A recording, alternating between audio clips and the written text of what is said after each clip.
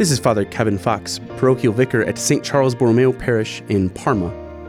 Today's Gospel, taken from the Gospel according to St. Mark, the Gospel presents to us the call of the apostles Simon, Andrew, James, and John.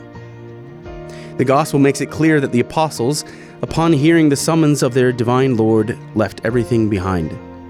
They left their profession, conceivably their material possessions, and even their families behind simply because the voice of Jesus called out to them.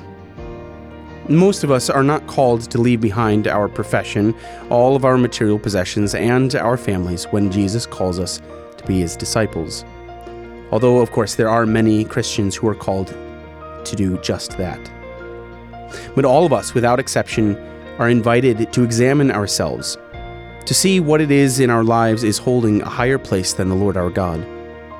The loss of God should terrify us more than the loss of anything or anyone else. And if there is anything that is taking the place in our heart meant for God alone, then we are asked to repent so that everything we have and everyone we love can become a means by which we grow closer to God.